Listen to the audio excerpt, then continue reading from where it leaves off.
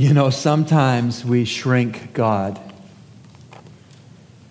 For example, are you aware that there are some Jewish rabbis who teach that there must be two Messiahs? Because these well-meaning rabbis cannot understand or reconcile the attitude or the outlook or the prophecy of a suffering Messiah and a conquering Messiah. When they look at passages in Isaiah and other places and see that Messiah will on the one hand suffer and on the other hand conquer, they conclude there must therefore be two Messiahs.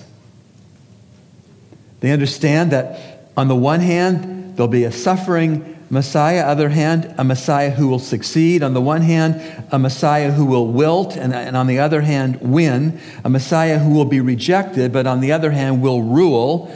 And they had come to the conclusion, the erroneous conclusion, that there are two Messiahs to expect. We, on the other hand, because of God's great mercy and grace and love and completed Bible, we look at the Old and the New Testaments together and we see that there is one Messiah, and his name is the Lord Jesus Christ. And he has come twice. He will come twice. The first time, he came as the Lion of the tribe of Judah. Second time as the Lion of the tribe of Judah. The first time as the Lamb for sinners slain. One Messiah, two returns. And so the question or the debate between the number of Messiahs is really largely a debate over how big God is. Is God big enough to send one Messiah to be both a sufferer and a conqueror? Is he big enough for that? Or is he small enough that he must send one Messiah to suffer and the other Messiah to conquer? When you come to that conclusion, that God is too small, then you have two small Messiahs. When we have a small view of God, it creates all kinds of problems in our worldview and our interpretation of life's circumstances. And so as you're listening to this sermon on Hebrews 2:10, one verse, so rich packed with meaning, we'll break it into two parts, believe it or not. Today's a part one. When we look at this verse, we're going to see just how important it is to understand God's largeness when it comes to redemption and the sufferings of the Saviour, the Messiah. Now, the Jews that first read the book of Hebrews, the converted Jews, the Messianic Jews, the Jews who trusted the Lord Jesus Christ to be their Lord and Savior like Gentiles did in the New Testament, the first readers of the book of Hebrews were Jewish Christians. They saw Jesus Christ as the promised Messiah. They repented of sin. They put their full faith and trust in the finished work of Jesus Christ, and they were saved just like we are saved in this era. And that, on a good day, irritated the Christ rejectors that were around them. And that, on a typical day, infuriated the persons who were around these converted Jewish Christians. To say that their lives after they came to Christ got more difficult would be as much of an understatement as saying some of the potholes in Nassau need to be fixed. They had new enemies, and they had new problems. Rome crucified them when they put Jesus ahead of Caesar, and organized Judaism kicked them out when they centered on the Lord instead of the law. And they also had a new temptation. They had the temptation of having buyer's remorse. I mean, sizing up Judaism and saying, this thing isn't going to fizzle out anytime too soon, but this new thing about Jesus Christ, well, you never know. It might not last. It might be a flash in the pan. Maybe we should just play it safe. Maybe we should walk away from this Jesus and go back to what's comfortable and known and safe, and we could restore relationships for business. We could bring our families close together again without the controversy of Jesus. They had a new temptation. They had a temptation to throw the towel in on following Jesus so they could stay on some religious lists and stay off of some Roman crosses. Perhaps the talk on the street was the one actually needed a Savior who made bad guys suffer instead of a Savior who suffered at the hands of bad guys. And all of this is pretty daily, pretty relentless. This whole situation didn't take a day off, didn't take a time out, didn't go on sleep, and didn't go on vacation. It was no time to have a small God. The first readers of the book of Hebrews really needed to get it straight that their God was big. They had no room for margin. They were like the tightrope walker walking over Niagara Falls. They had no margin of error. They had to see God as big as God is, or they would be in trouble. They needed to see God as the Scripture portrays him, as being big, vast, infinite. Is that how you see God this morning? For them back then and for us today, a small God can't see us out of times of trial and trouble. A small God won't solve our problems. Actually, a small view of God will cause us more problems. And so, how do you see God? How big is he? Is he small? Is he medium? Is he large? Is he extra large? Or is he infinite? How big is your God? There was a washerwoman in Great Britain many years ago who worked very hard and made very little money and just always was scraping and scrimping and trying to make ends meet. She was a hard-working, honest woman. She just had a hard life financially. Someone knew how tired she was as a washwoman, and they asked her if they could take her on a holiday to the coast of Ireland. And they took her. And she was standing looking at the vista of the bluff of the Atlantic Ocean. She started weeping. And the people who took her on the holiday said, "Oh, now, what's wrong?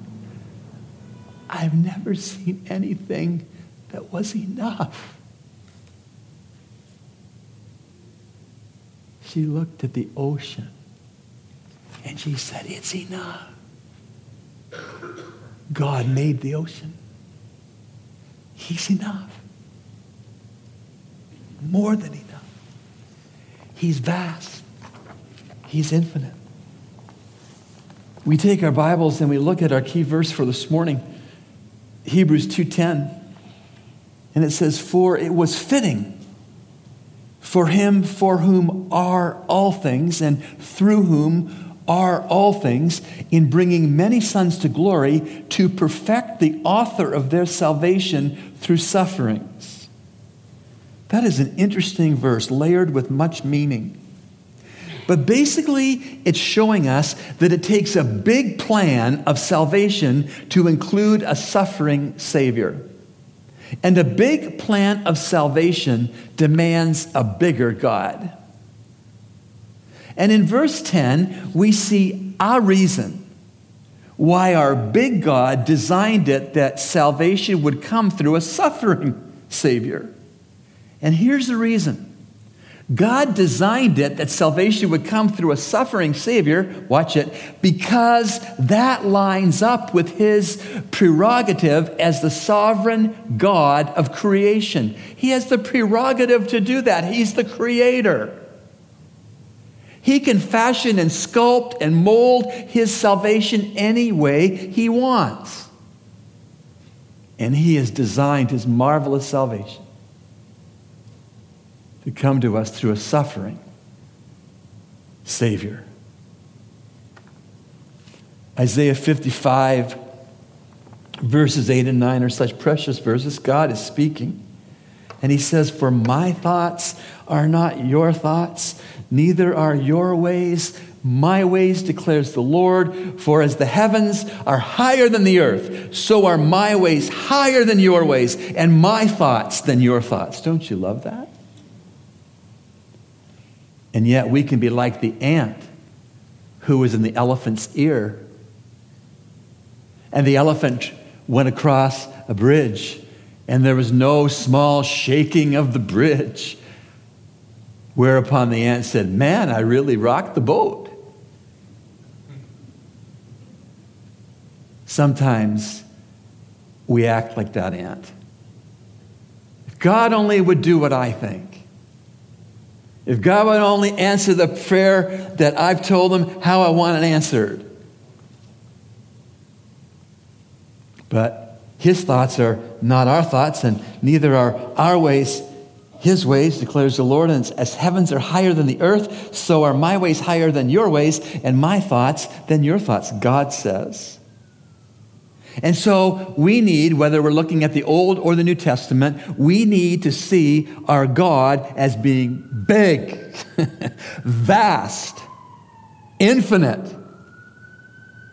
And the fact is, a suffering Savior is a God way which is far above our ways.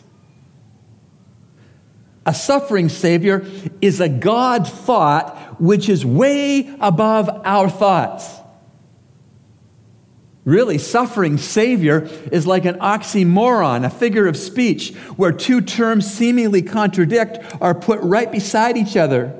Suffering Savior, deafening silence, open secret, found missing. Suffering Savior. Let's look at verse 10 again. For it was fitting for him, God the Father, for whom are all things and through whom are all things, bringing many sons to glory, that's you and me as believers in Jesus, to perfect the author of their salvation, that's Jesus, through sufferings. Clearly, God the Father in this verse is pointed out to be the creator, and as such, he's pointed out to be the sovereign over his creation, the ruler over his creation, the owner of all of his creation, the king of his creation. All of what has been made by he, the creator, has been made for him. He owns it. And he's made it all by the word of his mouth. And he keeps it all going. He's not like the deists. The founding fathers of the United States were largely deists. They believed in a God who was a clockmaker. And God made this universe, they said, as a beautiful clock. And he designed it and he made it and it worked. It kept time. And then they say God walked away from the clock. That's not what the Bible teaches. The Bible teaches that God spoke into existence all that is in existence, and he's kept his loving and benevolent and all-wise and faithful hands upon his creation ever since. That includes you. And so this wonderful sovereign creator has made everything he has made for himself, and he keeps it all going. I was snorkeling this week at Jaws Beach, and I was having a good time until I saw a barracuda. And I know that that barracuda is fed by God, that he never goes hungry. He makes it. I was just grateful I wasn't God's food for him that day. I'm telling you what, we looked at each other for about 5 minutes. And I turned my ring that has a shiny fake stone in it, and I turned it inside. And I just stared at him, and he stared at me. And where I had to get out of the water was he was between me and that place. God sustains his creation. He looks after the animals he's made, the fish that he's made, the food they require. He's a hands-on creator. And this sovereign God of creation is the boss of his creation. There's not a rogue atom or molecule in all of his creation. And every detail, every DNA strand, every detail of creation points to him. points to the Creator. Intelligent design of creation demands an intelligent creator designer. It all points to Him. And we can be sure that this sovereign God of creation is never in heaven looking at your life and saying, boy, I didn't see that happening. Or, what am I going to do now? No, He is leading you. He is guiding you. He is loving you. He is saving you from your sins by a suffering Savior named Jesus, who He sent in love. And so this sovereign God of creation, He rules His creation. He doesn't react. He has won every battle that's been fought thus far, and He is going to win every battle going forward. And such a sovereign creator, I hope you realize He makes no improvable plans. You ought not to pray to Him, Lord, did you ever think of this? He makes no improvable plans. He ought never to be second-guessed. He ought never to expect to be do-overs or to have a plan B. He has no eraser on the end of His pencil. He has no delete or backspace key on His keyboard. And so it's not right for us to question Him with regard to a suffering Savior or with regard to an electric bill you face this week, but rather to be grateful to Him, to trust Him. Let's draw some parallels. The first parallel is this: the creation of God is totally of God. And similarly, the salvation of God is also totally of God. Second parallel, the creation took the spoken word of God.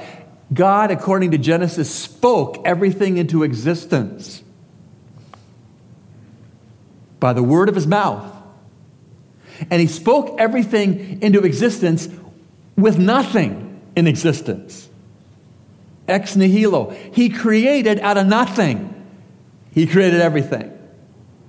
That's how big He is. And so, if we know that creation took the spoken word of God, then similarly, salvation took the incarnate word of God. It took Christmas. It took the eternal second person of the Godhead taking on human flesh. 100% human fused to 100% deity. God's that big.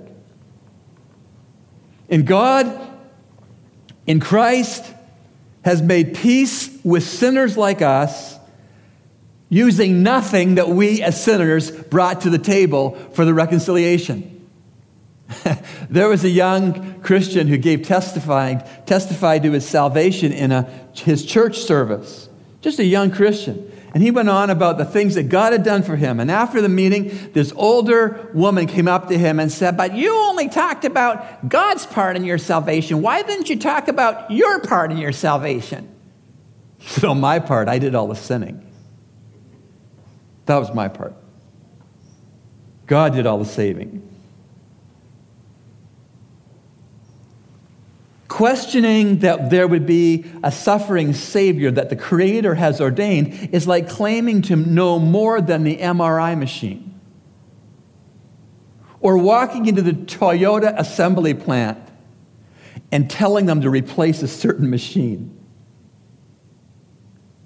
And so, Hebrews 2:10, again, "For it was fitting for Him, for whom are all things, and through whom are all things, in bringing many sons to glory, to perfect the author of their salvation through sufferings." Big idea, only main idea of this sermon. God designed it that salvation would come through a suffering Savior because that lines up with His prerogative as the sovereign God of creation, the Creator. Now, we get into all kinds of problems when we shrink God. And none of us would wake up any morning and say, "I'm just going to shrink God today. I want a smaller God." But it creeps in. It creeps in through the influences of our life that aren't biblical. And all of a sudden, before we know it, we've shrunk God. And you know how you can know when you've shrunk God? Here are some symptoms. When you are given over to worry, when you are walking around every day discouraged, you've shrunk God.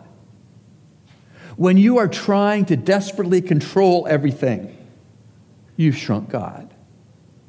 If you don't pray, you're too busy to pray, you have shrunk God. Your view of God is too small.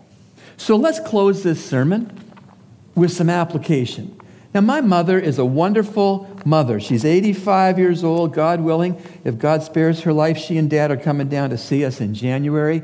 They just love this congregation and love this country. But my mother had the practice occasionally, when I needed it, of grabbing me by this ear and getting my attention. The questions I'm about to ask you is like my mother. There are some questions the Holy Spirit is going to grab you by the ear and say, are you listening? Are you going to answer this question? So watch for that. The Holy Spirit grabbing you by the ear. Question, do I view God as being too small? Question, am I living as though God is limited? Do I ever think that God needs my help? Do I accept that God has the prerogative to do whatever He wants because He knows what's best? In that light, do I accept that God could be the one allowing my singleness?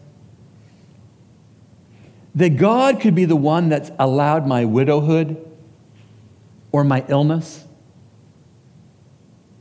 Do you accept the fact that God may be planning your losses or causing your failures to teach you that your wealth in Him far exceeds any wealth you have in currency? And to show you that He's more than strong enough and more than adequate, like the Atlantic Ocean was to the washerwoman on the bluffs of Ireland? Do I accept, ask yourself, do I accept that He sent a Savior for me who suffered? Do I accept that if Jesus suffered, why should I not expect to suffer? Or do I pray, asking God to show me His will so that I will do it no matter what? Or could it be that you're treating God's will like an eBay purchase? 30 days, no questions asked, trial of the purchase. You get this eBay purchase, and for 30 days, you can figure out whether or not you like it enough to keep it. If you don't like it, just put it in the box it came in. It ships back to the vendor, and you're done.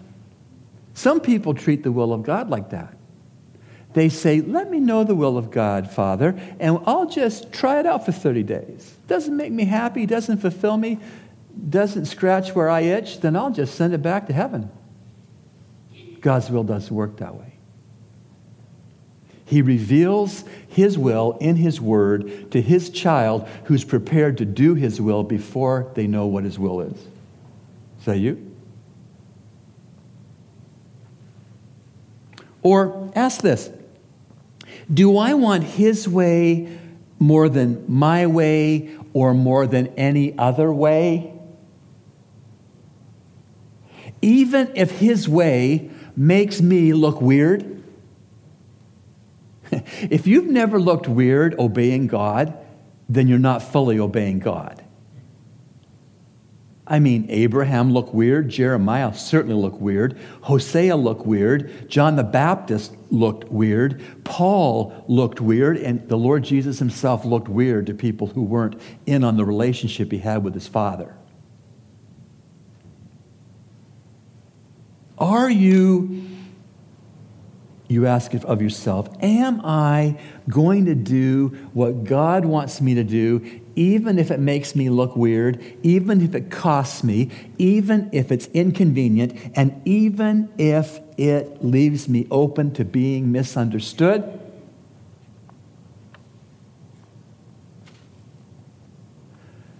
Questions go on. You've been grabbed by the ear yet?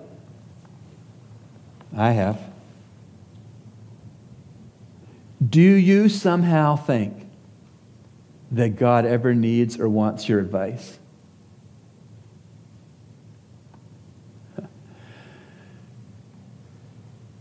There is no button in the margin of my Bible on any page. When you read the passage, there's a button. Press here to give the reader his input. God doesn't need my input. His input is what I need.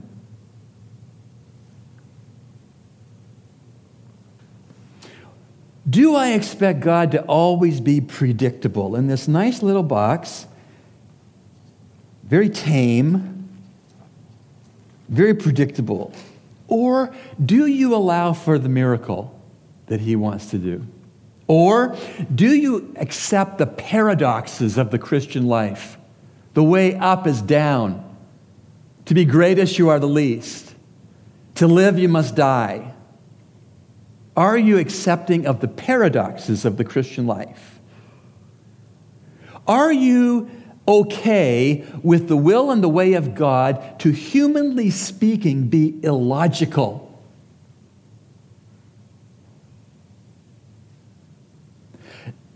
Do I admit that God's plans are unimprovable on God's character, on God's promises, on time, on point, on Scripture, perfect, unimprovable? How big is your God? There was a story of a woman who was on a cruise ship. She was a very frugal woman. And she'd be on the deck while the dining room was open. She'd be on the deck with crackers and cheddar cheese that she'd brought from her home before she got on the ship. And after about 4 days of seeing her be on the deck during the meal times, eating saltine crackers and cheddar cheese that she'd brought from home, another passenger said, "May I ask you, you're always eating saltine crackers and cheddar cheese. May I ask you, why?" She goes, "I can't afford the food in the dining room." He said, "Oh, madam, it's paid for. You've paid for it. It's all paid for." God is big, all-inclusive.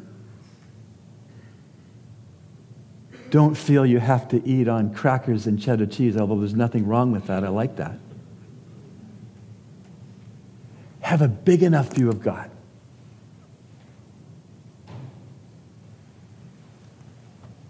For it was fitting for him, for whom are all things, and through whom are all things, in bringing many sons to glory, to perfect the author of their salvation through sufferings.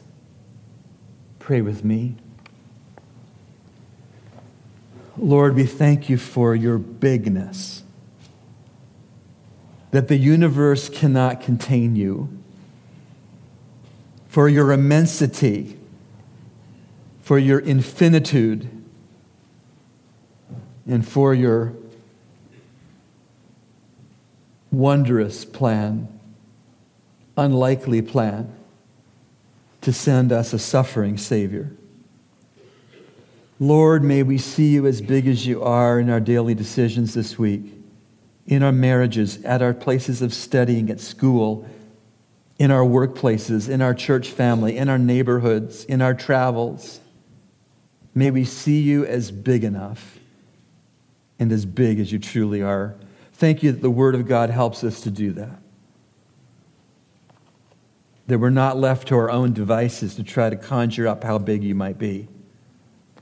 But you've told us in love, and you've written the account of your bigness in the blood of your Son. Thank you, Lord. We of all people are most blessed.